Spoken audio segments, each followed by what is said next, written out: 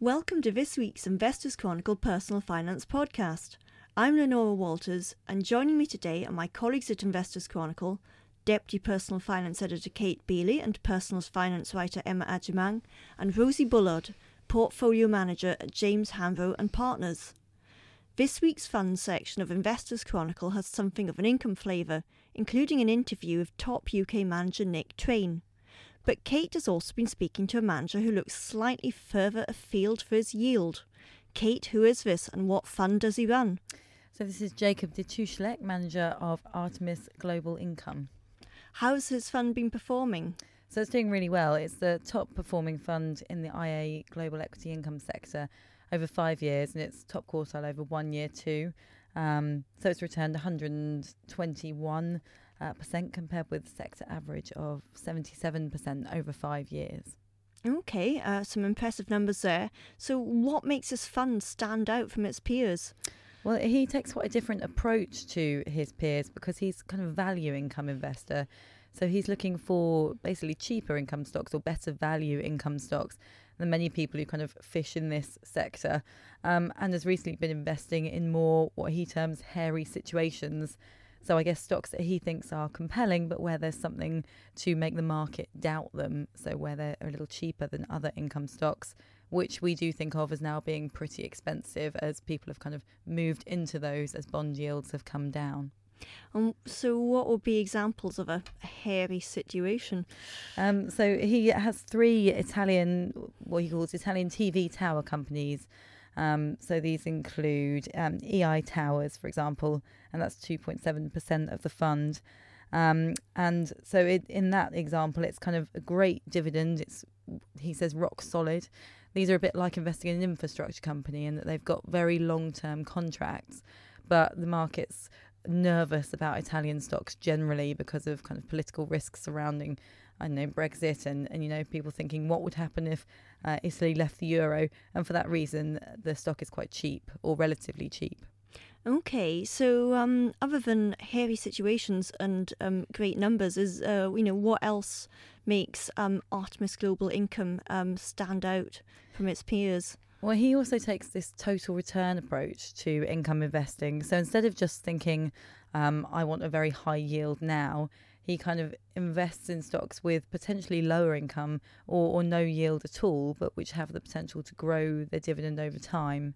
So he's dividing his portfolio between companies with low but growing dividends, companies with very high yields today, and also cyclical stocks where they do pay an income, but that could be at risk if the market turns. Rosie, do you think it's important to look at equity income funds' total returns rather than the ones of the highest yields? I think it's very important to understand the difference between the two, what total return means and why a stock or a fund has a particularly high yield. Is it high yielding for a reason, i.e. the market doesn't like the stock because there's something wrong with the underlying company or something going on within the assets that a fund holds? I think investors need to look at the underlying assets into which a fund is invested, be it the geographic region, so Asian equities versus UK equities, or looking at sector exposure. Has this particular fund got very high exposure to consumer staples or to financials in order to provide that income yield? I also think they need to think about where the income is being generated within the fund, and particularly if there's the use of derivatives within the fund structure itself. And then finally, when you're looking at funds that produce an income, it's also useful to look at how the fees are being taken as well.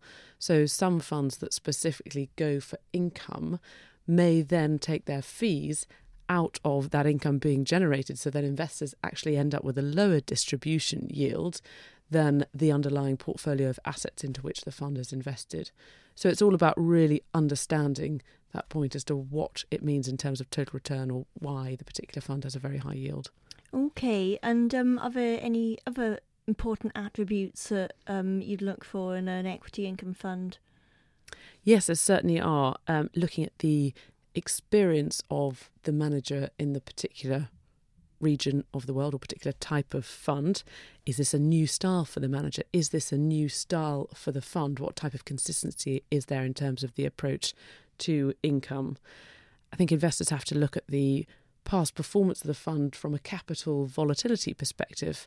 There is an assumption perhaps that income generating funds tend to have lower capital volatility, and whilst that's true in a lot of cases, it's not always the case, and so investors have to be careful from that perspective. Okay, now what would be maybe a good example of an equity income fund that sort of like meets those criteria? Well, actually, as you mentioned, the Artemis Global Income Fund is a good example of a manager who is very experienced in the area of investing into income, in this case global equity income, and also having real consistency of approach. And that's certainly important for us when we're looking at attributes for a particular fund into which we want to invest. Okay. Now, this is obviously a global equity income fund rather than a UK equity income fund, which perhaps lots of our listeners are more familiar with. Do you think that at the moment global equity income funds are a better option than UK equity income funds? It really depends on the investor's starting point. So if they're already heavily invested into UK equity income funds, it's certainly an option from a diversification perspective to look at global equity income funds. The global funds have more opportunities perhaps in the fact that they can search all the way around the world for ideas and the best ideas in a particular sector rather than being constrained to a geographic region. On the other hand, though, the UK equity market tends to be a high-yielding equity market versus the rest of the world, and therefore equity income funds can provide many more opportunities in terms of the area, that specific area into which they're investing, and produce high yields as a result versus global funds. Okay. What would be some examples of UK and global equity income funds that perhaps have delivered what they say they should recently? From our perspective, partly again, it comes back to the point of what's the individual got already in their portfolio. Investors need to be really careful that whilst they might pick a particular fund that has a fantastic performance track record, it might be a little bit too similar to the funds they already hold in the portfolio, be that the underlying sector exposure or the way the income is generated. So there are many lists of very, very good, strong performing funds. And I think investors need to go back and have a look at what they've got at the moment and how that fits in terms of a diversified portfolio that they're creating. Okay, thank you, Rosie. Some really helpful points there. Now, when you're looking for an equity income fund, the first ones which probably spring to mind are those run by high-profile managers, such as the one we've just been discussing, or those run by the likes of Neil Woodford. However, over recent years, a number of low-cost exchange-traded funds, ETFs for short, have launched that also offer access to equity income stocks. And far from just following an index, a number of these look to mitigate the dangers of equity income investing.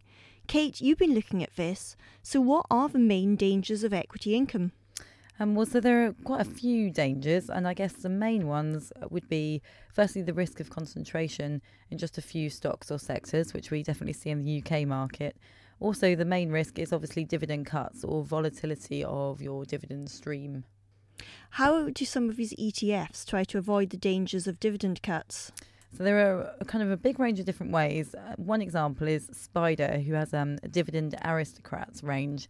And the idea here is to try and iron out some of that volatility and invest in companies with really stable long-term records of producing income. So they only invest in companies from the wider market who have increased their dividends for a long period of time. So in the UK, that's 10 years. In the US, 20. And their Asian income ETF, it's a 7-year record, just because of the difficulty of finding enough stocks who have done that in order to have a kind of diversified index. Okay, I mean, that all sounds good, but are there any downsides to these ETFs?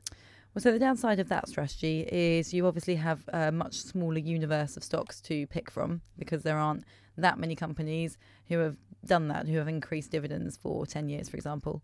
So you do have fewer holdings in the ETF. You do tend to have a lower level of yield as well, just because those stocks do tend to be slightly more conservative in the income they're paying out in order to keep paying it sustainably. Okay, so turning to some of the other dangers of equity income, let's look at yield traps. How do equity income ETFs try to avoid yield traps?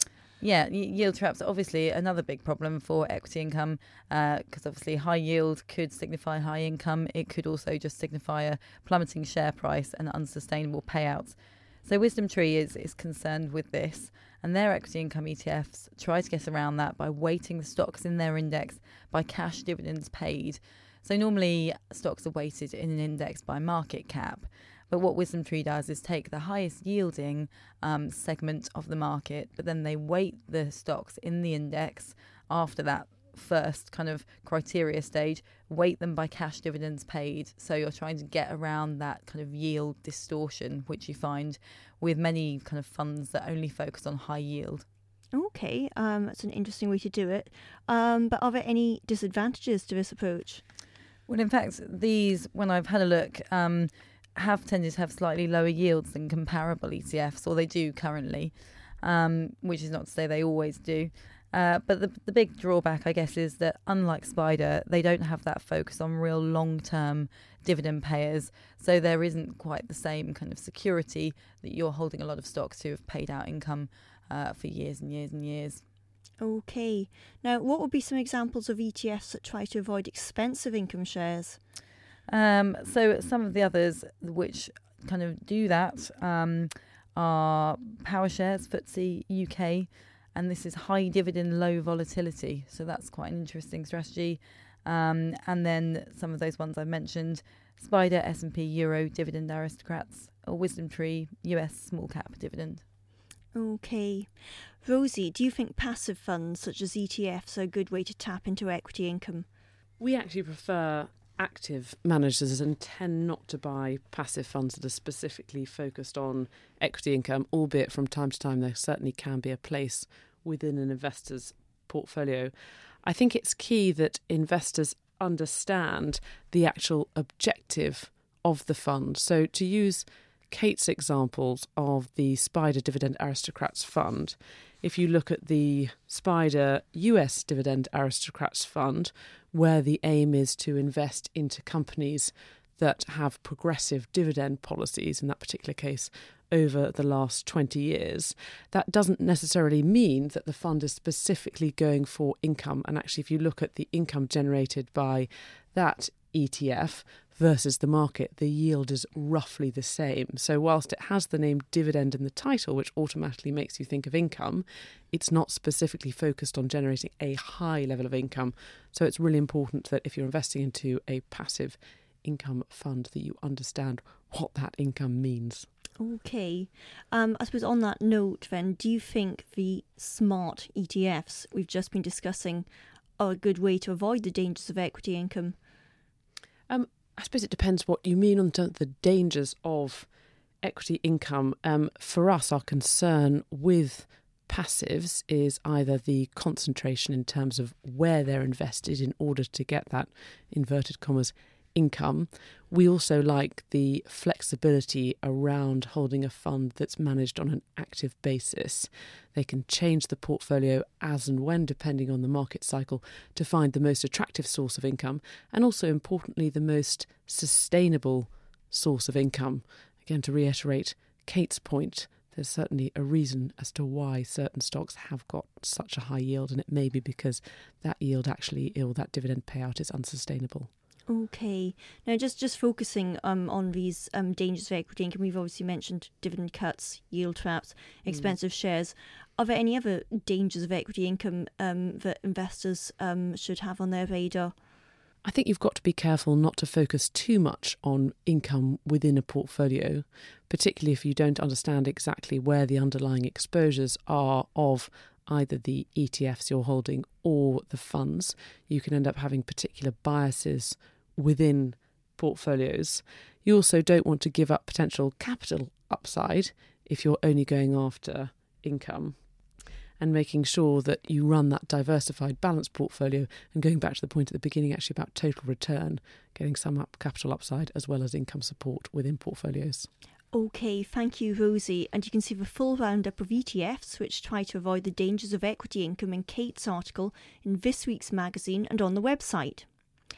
One of the benefits of pension freedoms, which were introduced 2 years ago, has been the ability for more people to draw down income from their retirement funds rather than buy annuities, the rates of which have not been good in recent years and which you can't pass on to your heirs. However, the benefits of income drawdown come together with risks. Emma, you've been looking at this. What is the main risk of income drawdown? Well, the key risk really is the prospect of running out of money, especially as with increased life expectancy, people could be in retirement for 20, 30, possibly even 40 years. So unlike with annuities, which give you a guaranteed income, with income drawdown, you're able to withdraw 25% tax-free and leave the rest in investment funds. But there are a number of risks that could contribute to your pot running out. For example, a major financial crisis during your retirement could reduce the value and income of your investments. High inflation could erode the purchasing power of your portfolio, or long illness could force you or your spouse into a care home, which can easily cost £50,000 a year. Ouch. So there are lots of different reasons how this could happen. Okay, that's not good at all. No. So what can you do about it? Well, it can be a good idea to take a mix and matched approach to how you plan your retirement income. Some of the financial planners we spoke to suggested this would be a good way to do it. So if you have some guaranteed income to meet essential costs through using a state pension or lifetime annuity, as well as using income drawdown, that could be a good way of ensuring you can always meet your essential costs. Okay, now what kind of asset allocation could you consider? Well, a balanced portfolio where you've got a mix of equities and fixed income is generally a good starting point, because remember, these investment funds could be invested for 20 to 30 years, and in order to beat the effects of inflation and generate income across that period, you are going to need equities which have the potential for higher returns. But you'll also want to think about capital preservation and diversification, which is where fixed income can come in. Okay, and is there anything else you can do other than set a good asset allocation strategy? Yes, I mean, you have to think about how you're actually going to manage your income. For example, some evidence suggests that people have been completely cashing out their pension pots, which isn't necessarily the best idea, because you only get 25% tax-free, and on the rest, you're going to have to pay tax. Other people have been sort of taking the whole 25% tax-free lump sum immediately as soon as they can. But the planners that we spoke to suggested this might not be the best way to generate a tax-efficient income, and actually it might be better to drip out that 25% that you're entitled to tax-free over a number of years, because you can make the pot last longer by doing that. Okay. Rosie, do you think the benefits of income drawdown are worth the risk? I think certainly it's worth always looking in the context of all of your assets. So what you might have in your own name, what you might have in your ISA, what you then have in your pension, and working out with your financial advisor or with your accountant what's the most efficient way of drawing down that income. From an investment perspective, in terms of portfolio construction, when we talk about income, we're specifically talking about returns coming from dividends, coupons, cash on interest as and when that returns. And so from that perspective, it's then thinking about the total return that you might generate within your pension fund. And as Emma mentioned, getting the right balance between the assets that are held, but also the right balance between capital generation or capital growth being generated and also income. That makes up your total return that you can then decide how you take that out as, in inverted commas, income from your pension fund. It's always a little bit confusing with the term income meaning quite a few things for investors. Mm-hmm. Yeah, lots of things to think about. So what sort of investors would you say is income drawdown suitable for? Do you know, it entirely depends on the individual's circumstances. Our financial planners always talk about making sure that your income is more than your budgeted expenditure. Naturally, that changes later on in life, particularly with healthcare costs potentially increasing. And therefore, you need to just look at your own individual personal circumstances, because there certainly isn't a one-size-fits-all. Okay. Now, we've been talking a lot about running out of money, but are there any other risks with doing income drawdown, and is there anything you can do to mitigate them?